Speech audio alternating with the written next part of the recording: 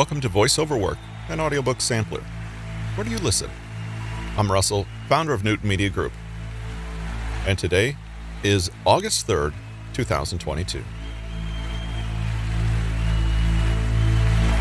Burnout is a life-changing experience in a good way, as absurd as that may sound to those in the depths of burnout.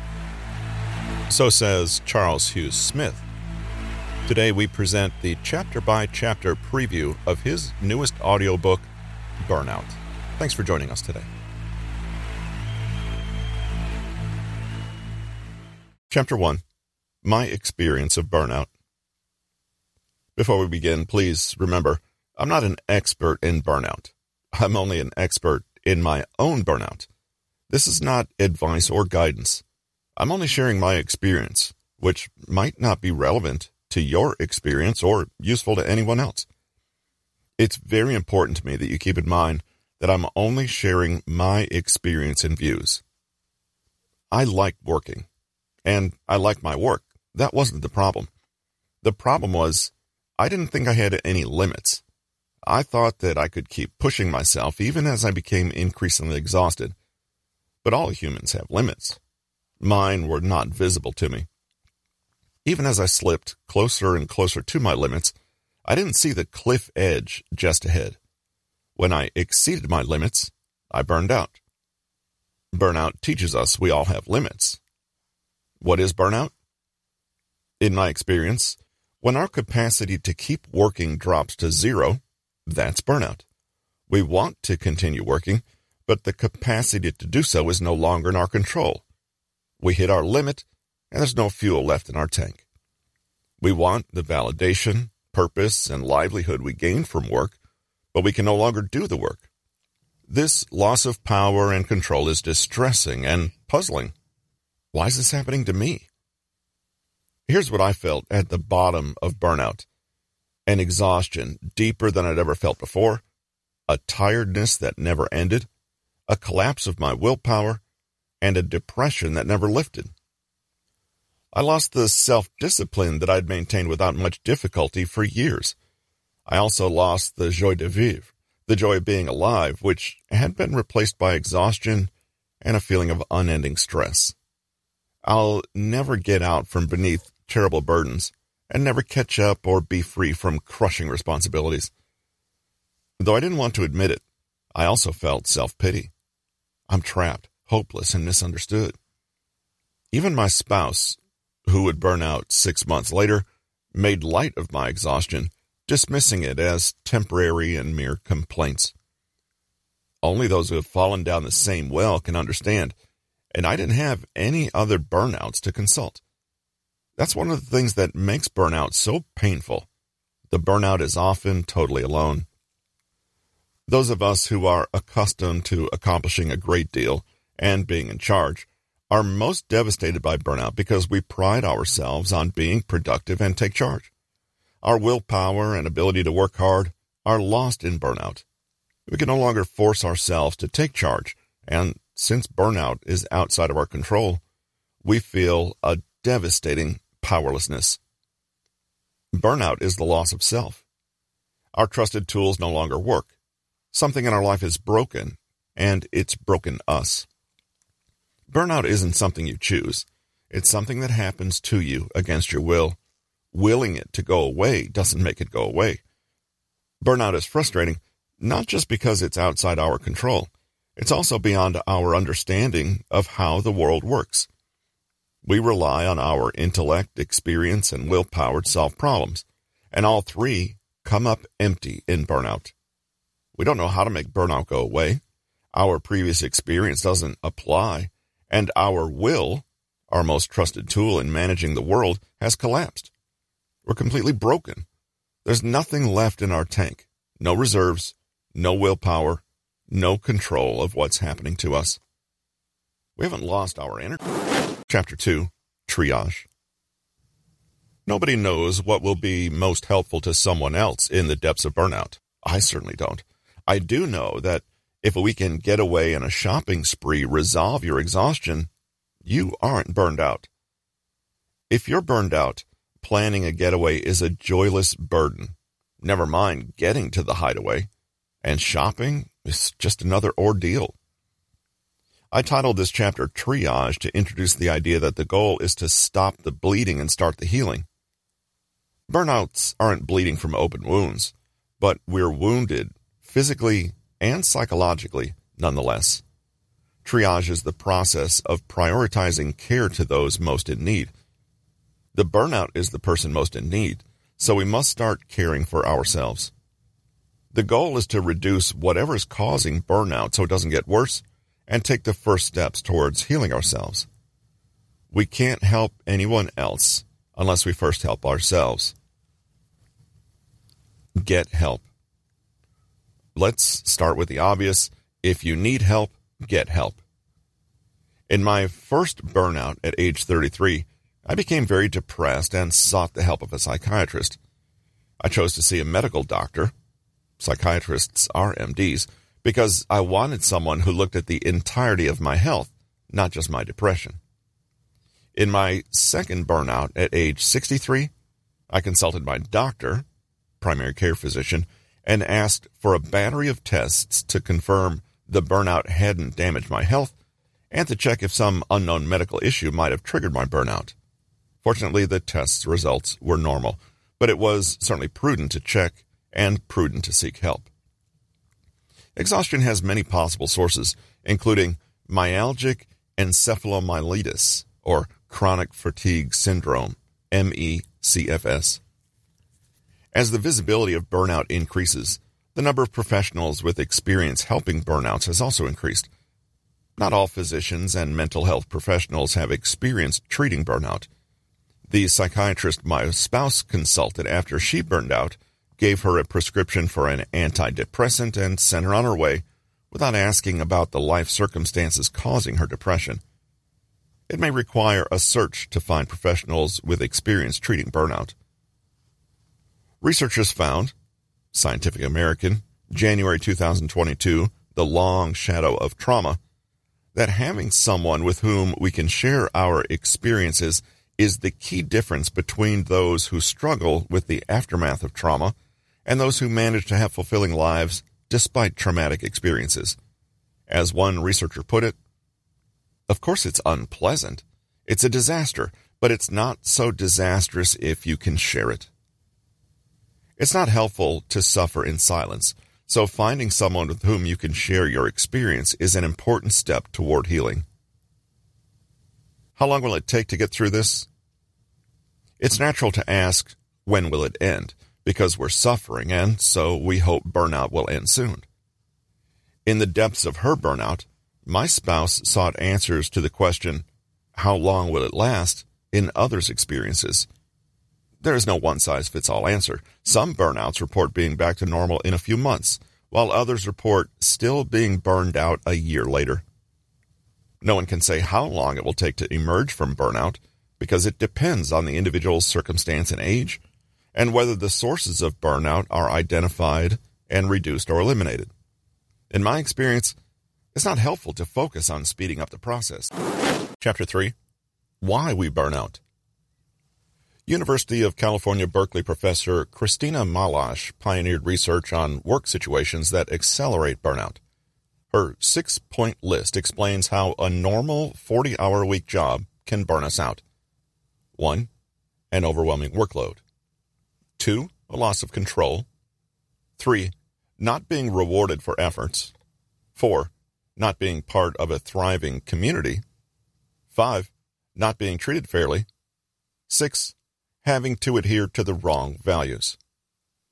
I found it helpful to rephrase the list into these questions. 1. Is the workload sustainable? 2. Does the worker have choice and control over their work? 3. Does the worker receive recognition and rewards aligned with their output? 4. Is the workplace a supportive community? 5.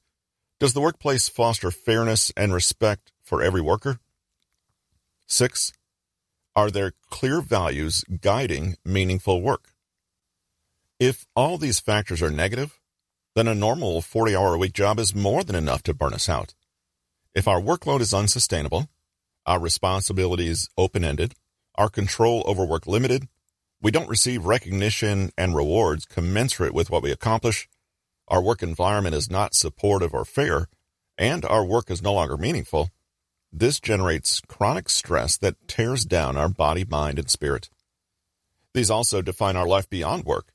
If these factors are negative in our relationships and household, the result is chronic stress.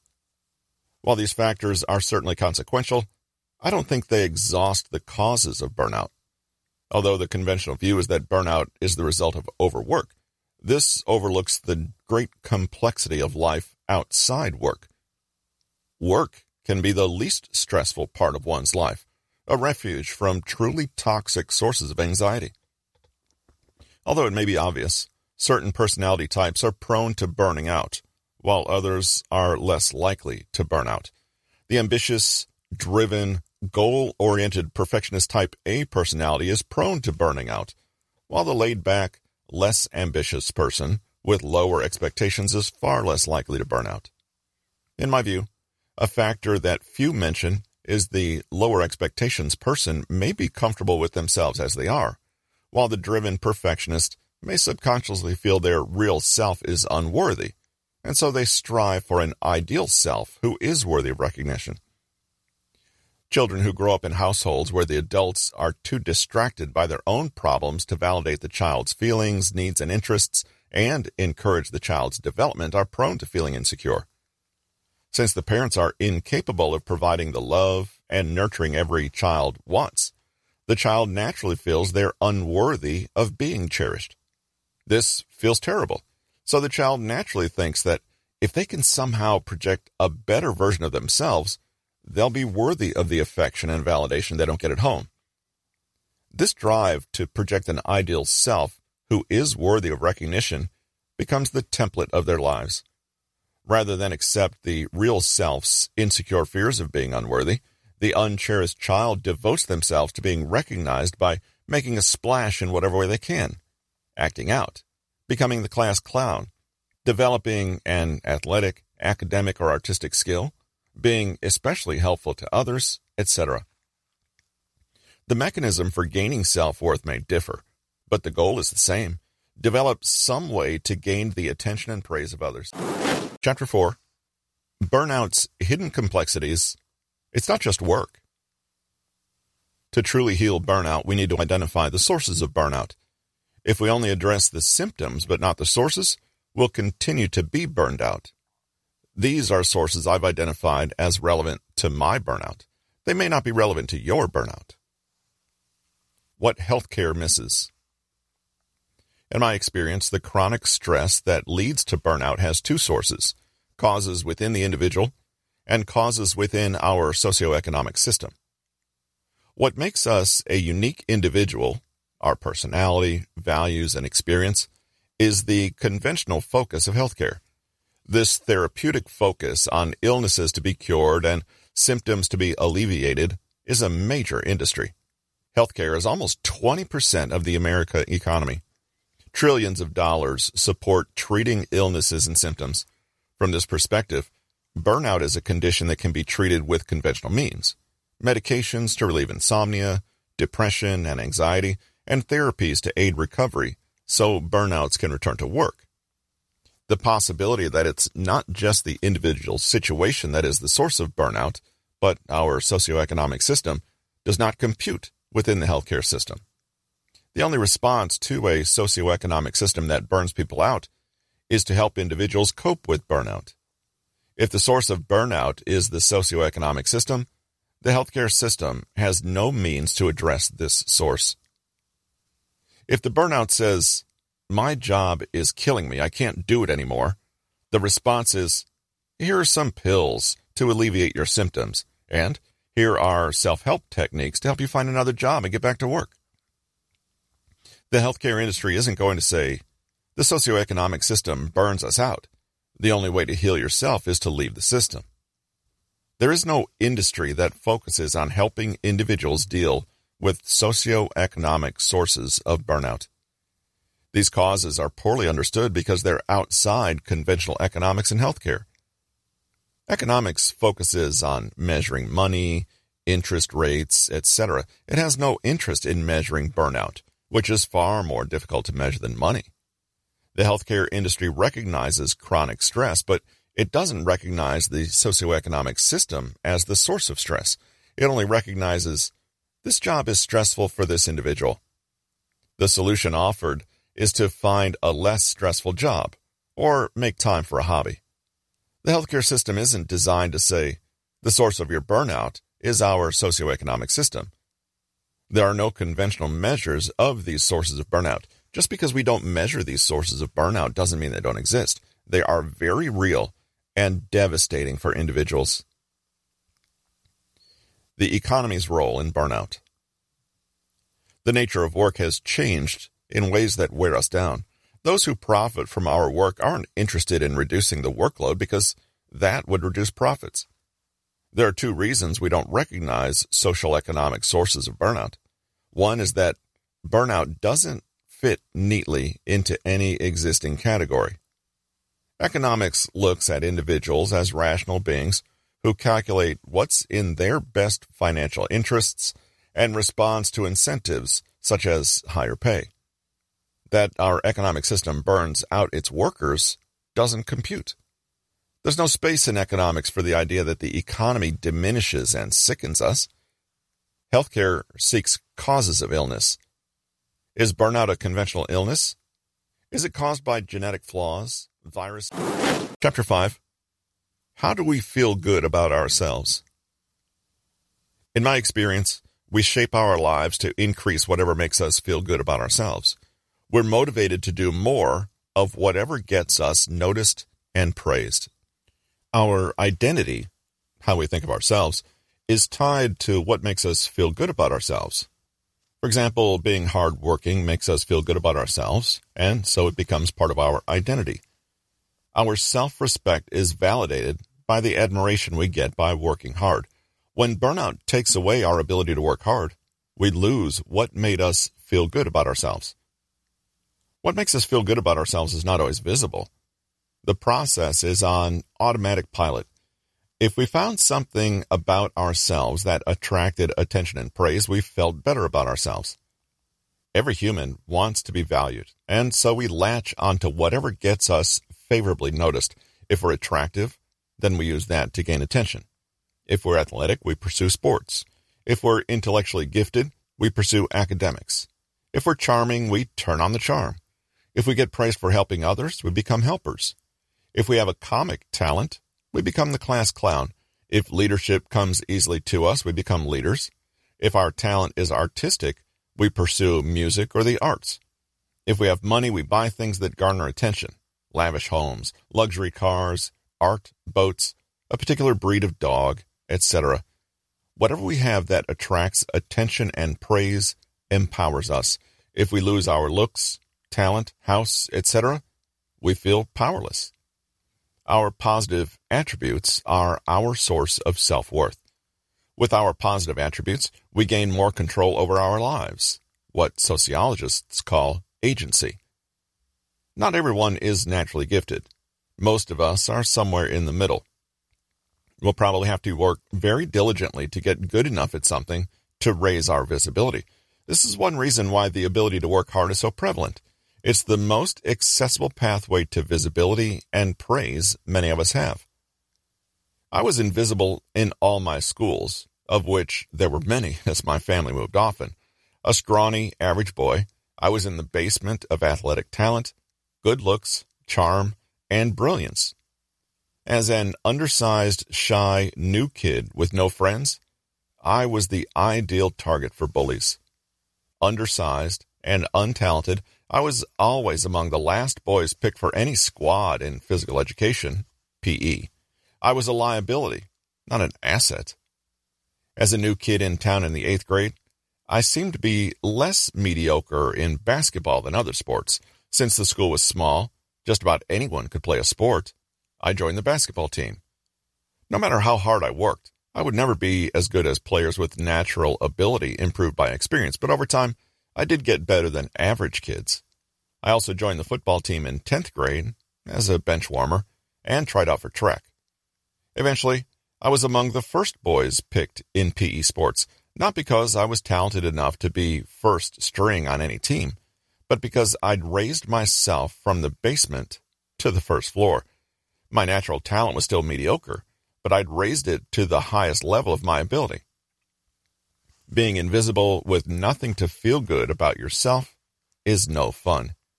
Humans are social animals, and our prospects in life depend on where we are in the pecking order of visibility and influence. No wonder we want to become rich and famous. It's how we're wired. We pursue what empowers us and advances us in the pecking order, which is... Chapter 6. How did work become the primary source of self-worth? Many of us rely on our work to feel good about ourselves. Work provides much of our identity and self-worth. When we can no longer work due to burnout, we lose our source of self-respect. No wonder burnout so often leads to depression. There's very little to feel good about if we relied on work to make us feel good about ourselves. How did work become the central source of our self-worth? The easy answer is that work is how we earn money and status, and these define our place in the world.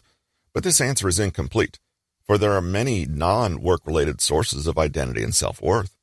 For example, we can get self-respect from being devoted parents, volunteering in community groups, participating in sports leagues, completing creative projects, and sharing the bounty of a productive garden. We can draw our self-worth from facing our problems directly and from being a good friend to ourselves and others. Our personal integrity can be a primary source of our identity. None of these require a job. So why is work the primary source of self-worth for so many of us? One is the complex transition of our economy from stability and security to instability and insecurity. This has many sources. I'll cover two below: hyper-globalization and hyper-financialization. The net result is that we're all on our own, and so we have to devote ourselves to work to achieve some security. Korean-German philosopher Byung-Chul Han calls this the achievement society. Nobody needs to command us to achieve more. We are our own slave-driving boss. In his 2010 book, The Burnout Society, Han says overachievement and overcommunication lead to exhaustion, fatigue, and suffocation. He writes, "The achievement society is the society of self-exploitation. In other words, we willingly exploit ourselves, constantly seeking to produce more as the price of getting ahead. In Han's view, we think we're free because we're not beholden to an outside authority. Nobody is telling us we have to pursue this career. But this freedom of choice is illusory, as we're imprisoned by our need to achieve, whatever the cost. We end up working harder than if work were compulsory." Han writes, "This is what makes self-exploitation so efficient. The achiever is both perpetrator and victim." In other words, this isn't just healthy ambition to achieve, it's hyperachievement. When hyperachievement becomes our principal goal, we fall into hyper-self-exploitation, which becomes destructive. We sacrifice everything to achievement. Burnout is our involuntary withdrawal from self-exploitation. No wonder we've come to depend on our work to make us feel good about ourselves. Work is now so all-consuming, there isn't much time or energy left for anything else. Why does this all-consuming work life leave us so prone to burnout? In Han's analysis, our economic system is not concerned about a good life. Its focus is more capital, income, wealth, produces more life. The more money you make and own, the more expansive your life. But is this life of ever-expanding money and achievement a good life? It's certainly profitable for those reaping the gains of the self-exploiting workers. But is it a good life for the self? Chapter 7, Running on Empty. The title of Jackson Browne's song, Running on Empty, is an apt description of burnout. We're running flat out to keep everything glued together, but our fuel tank is on empty. We're making greater sacrifices while everything we once felt was rewarding rings hollow. We're too tired to care. We're not doing all this work because we want to, because the rewards of pay and positive feelings about ourselves are so great. We're doing it because we have to. If we slow down or cut back, the whole thing falls apart. Before burnout, the rewards were our focus. As our tanks run dry, we start focusing on the sacrifices, which have increased incrementally, even as the rewards have eroded. As we keep running on empty, our ability to feel anything other than exhaustion declines. We're zombies going through the motions, not because the rewards empower us, but because we have to make money and keep everything together, regardless of the cost to ourselves. But once our tank is dry, we can only keep running on empty for so long before the automatic self-preservation of burnout shuts us down. The sacrifices required of us have ratcheted higher so incrementally that we haven't noticed that the ratchet only clicks higher. It never drops back to lower levels. We tell ourselves it'll get better, but it doesn't. The workload and stress only increase. The rewards appear to be unchanged. We're still getting paid, but the rewards no longer matter. We feel like we're on a treadmill rather than getting ahead. We tell ourselves we're doing what we want, but that rings false. The truth is we're too tired to care. Our ability to feel anything other than exhaustion and stress has cliff-dived. Sacrifice and rewards are a trade-off that change over time. When we were vibrant and enthused, the sacrifices didn't feel like sacrifices. They were just the normal grind. The rewards made us feel like we were on the right path. Once we're running on empty, we no longer think about the future. We only focus on getting through today. Any thoughts of the future tend to be fantasies of running away from our burdens. Chronic stress undermines our ability to work and diminishes the rewards. As the burdens get heavier, we realize the rewards are not worth the tremendous effort we're making. As we start burning out, we realize our work is suffering. We're becoming forgetful.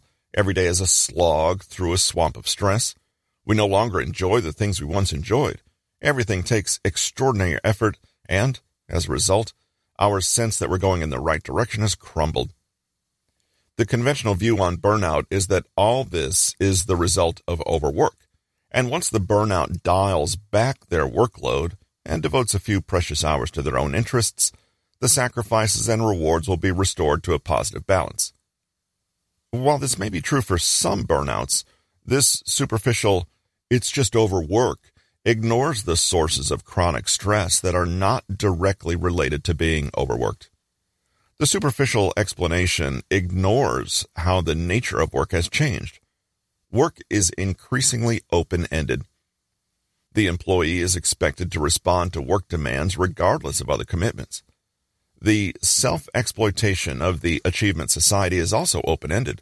There's always another credential to get, or another market to tap. The expectations are also open-ended. Others are holding up despite the superhuman stress, so you should too. The extreme disparities of wealth and power leave many people as second-class citizens, a situation that greatly increased. Chapter 8.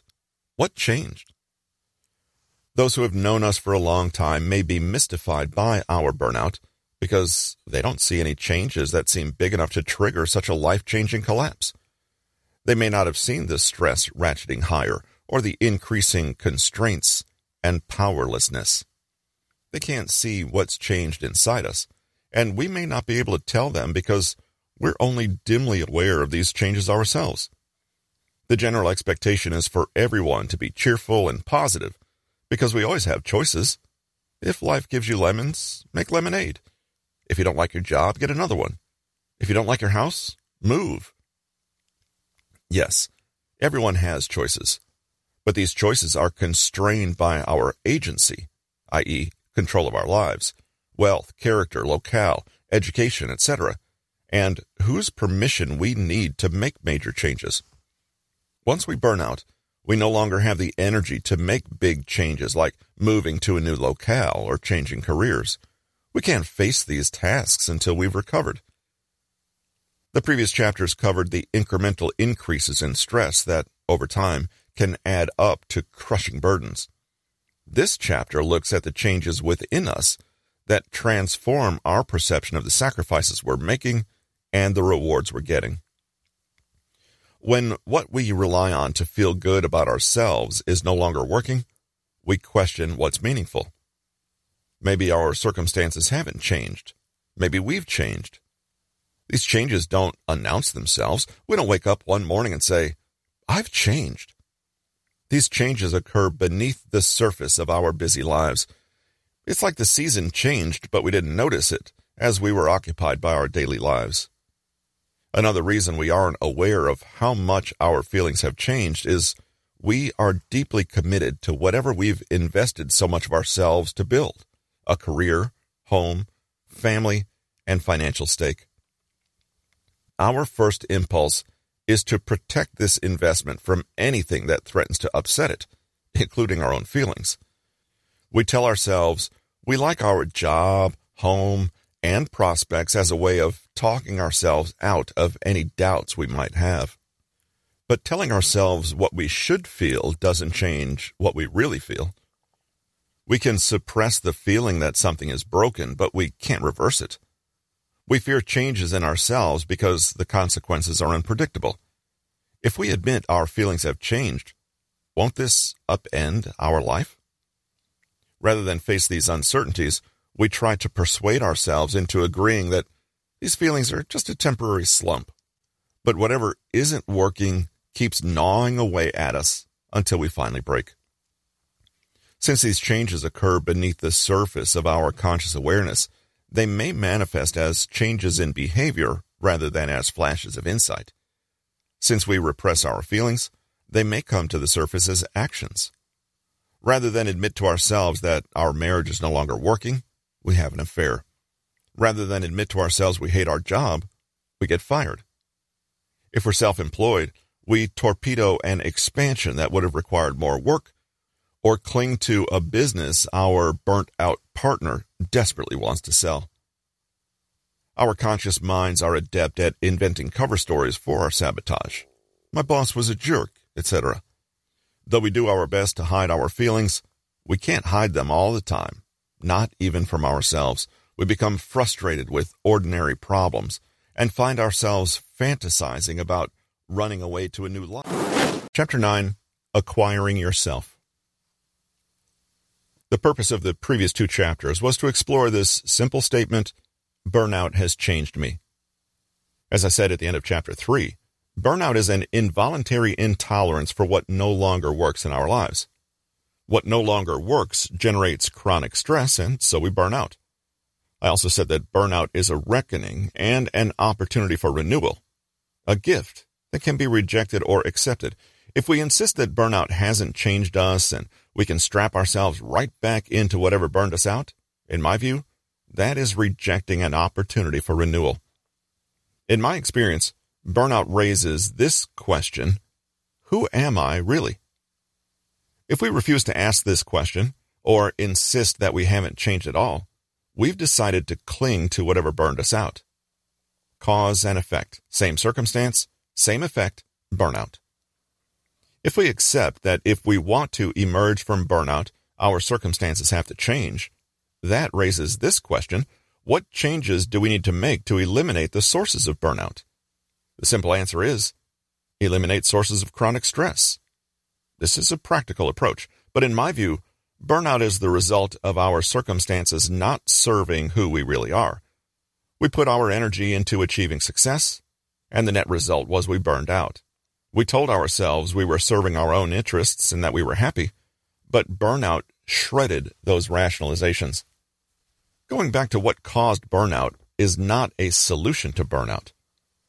To figure out how best to change our circumstances, we first have to figure out who we really are, and then make a realistic assessment of our circumstances.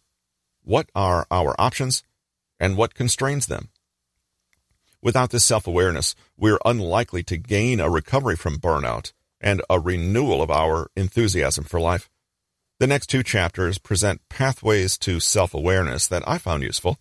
They may strike some readers as too philosophic to be practical.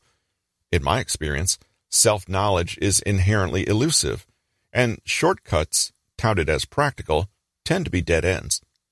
In other words, I present these two chapters as more practical than shortcuts based on personality tests and checklists, the usual shortcuts in our achievement society. But as I said at the start, I'm only sharing what helped me. These pathways may not be helpful to you. With this in mind, let's give it a try anyway, shall we? You've heard the expression, finding yourself. This presumes some part of ourselves has been abandoned along the way and is out there somewhere awaiting our rediscovery. To find it, we must search for our lost self. There is some intuitive truth in this, as the trade-offs we've made may have required abandoning some aspects of ourselves. Danish philosopher Søren Kierkegaard used a different phrase which translates as acquire yourself. As my wife and I each struggled to make sense of our burnout, we found ourselves drawn to the works of Thomas Merton and Kierkegaard. More on Merton in a moment.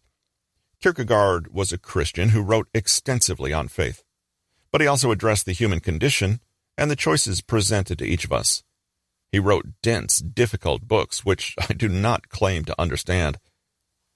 As a burnout, I was interested in what he meant by acquiring oneself, because this struck me as an essential step in the process of understanding my own burnout and clearing a path to renewal. For Kierkegaard, the process of acquiring oneself is not just rediscovering ourselves, but creating ourselves. This is the goal and purpose of life. Chapter 10, Silence and Listening.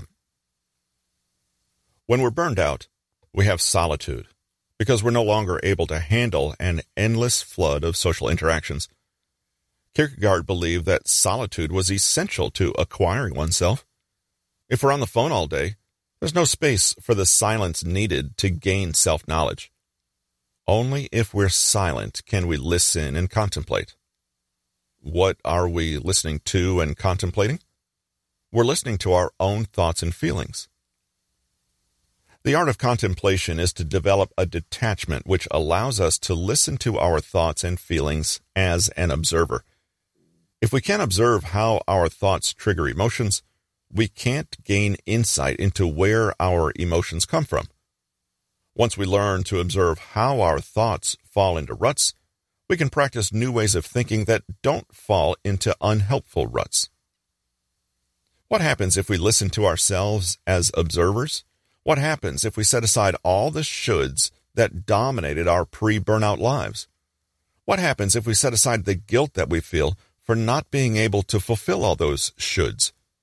What happens if we set aside everything we feel we're supposed to be doing for others? What happens if we set aside the negative thoughts that trigger the emotions of depression? What happens is we become more objective about our thoughts, and we see how our thoughts create emotions. We come to understand that we can consciously substitute different habits of thought, so our thoughts no longer automatically fall into unhelpful ruts. Like Thoreau, Kierkegaard was a great walker.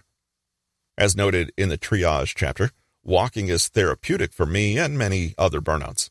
Walks give us time to reflect while helping to heal our minds and bodies. We might ponder our path to burnout and ask if we were in devil's packs we didn't even see. We might contemplate how we weren't fully aware of what we relied on to feel good about ourselves. We might explore our past for memories of what enthused us as young adults. We might imagine being happy with ourselves and our life, rather than returning to the struggle of keeping it all glued together.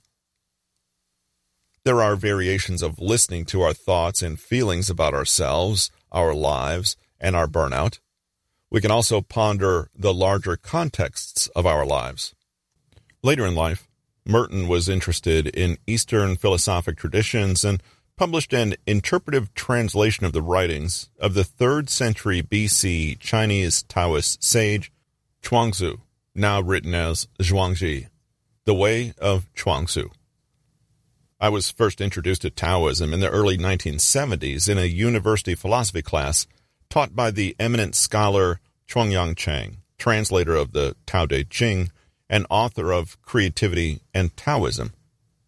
I mentioned my decades-long interest in Taoism as context for my interpretation of Merton's writings on Chuangzi. In Merton's reading, the Taoist surrenders attainment, not just in the material world of wealth and status, but in the spiritual realm. The Taoist isn't trying to become rich and famous or a saint. The goal is to accept one's flaws with humility and forget the self, rather than become hyper-self-conscious by constantly comparing oneself to a fixed standard, which is the focus of attainment. The Taoist is neither seeking attainment, moral purity, wealth, power, or inactive contemplation. The Taoist term non-action doesn't mean doing. Chapter 11, Life Beyond Burnout. Let's recap. This is my experience. Yours may be very different. We cling to what we feel we must have, even though it no longer works for us, so we burn out. Burnout is an involuntary intolerance for what no longer works in our lives. Burnout is the governor which shuts us down before we self-destruct.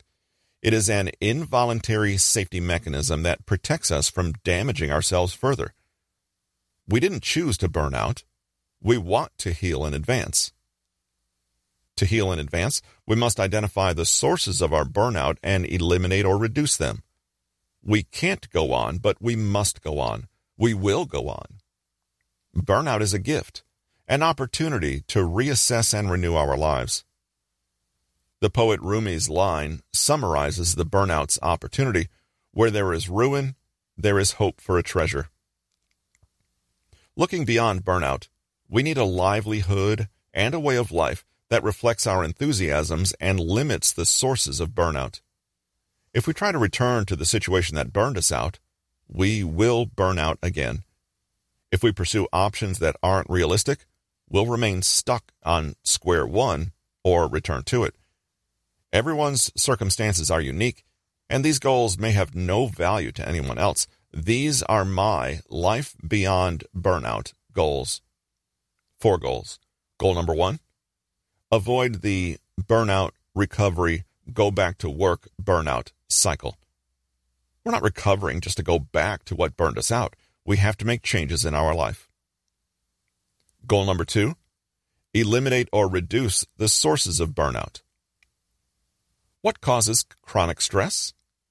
Open-ended commitments and complexity. I've already discussed the difference between open-ended and limited commitments. Open-ended commitments lead to open-ended workloads and sacrifices because there's no limit on what's demanded of us. Our control and rewards are limited. Unpredictability goes hand in hand with open-ended commitments. Unpredictability generates stress. If we're on call for work, every ring of the phone creates anxiety. Is my day or evening about to be upended? If we control our commitments, we can set limits. If others have the power to demand open-ended commitments from us, then we're stuck in the burnout, go back to work, burnout cycle. Work that is within our control allows us to do good work while we're at work without burning out. Modern life is complex. It's difficult to reduce complexity. Once again, the keys to managing complexity are control and predictability. It's less stressful to manage complex things if they're predictable and we control the process. For example, if we're self-employed, we have to pay estimated taxes, excise taxes, etc. These are predictable kinds of complexity. Other kinds of complexity are open-ended and outside our control. And these complexities don't just add stress, they multiply stress.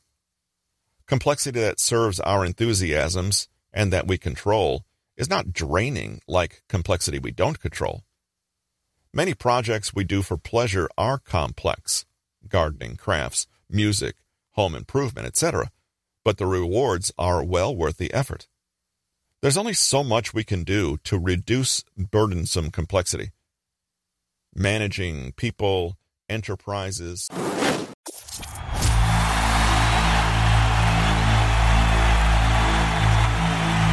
Thanks for listening to Voice Over Work, an audiobook sampler. Where do you listen? If you like what you just heard, We hope you'll pass along our web address, newtonmg.com, to your friends and colleagues. And be sure to visit Charles Hugh Smith's website, of2minds.com, for more information. And that's this week's episode of Voice Over Work, an audiobook sampler. Where do you listen? Don't forget to join us on Tuesday for the chapter-by-chapter preview of this same book, Charles Hugh Smith's Burnout. Thanks for listening.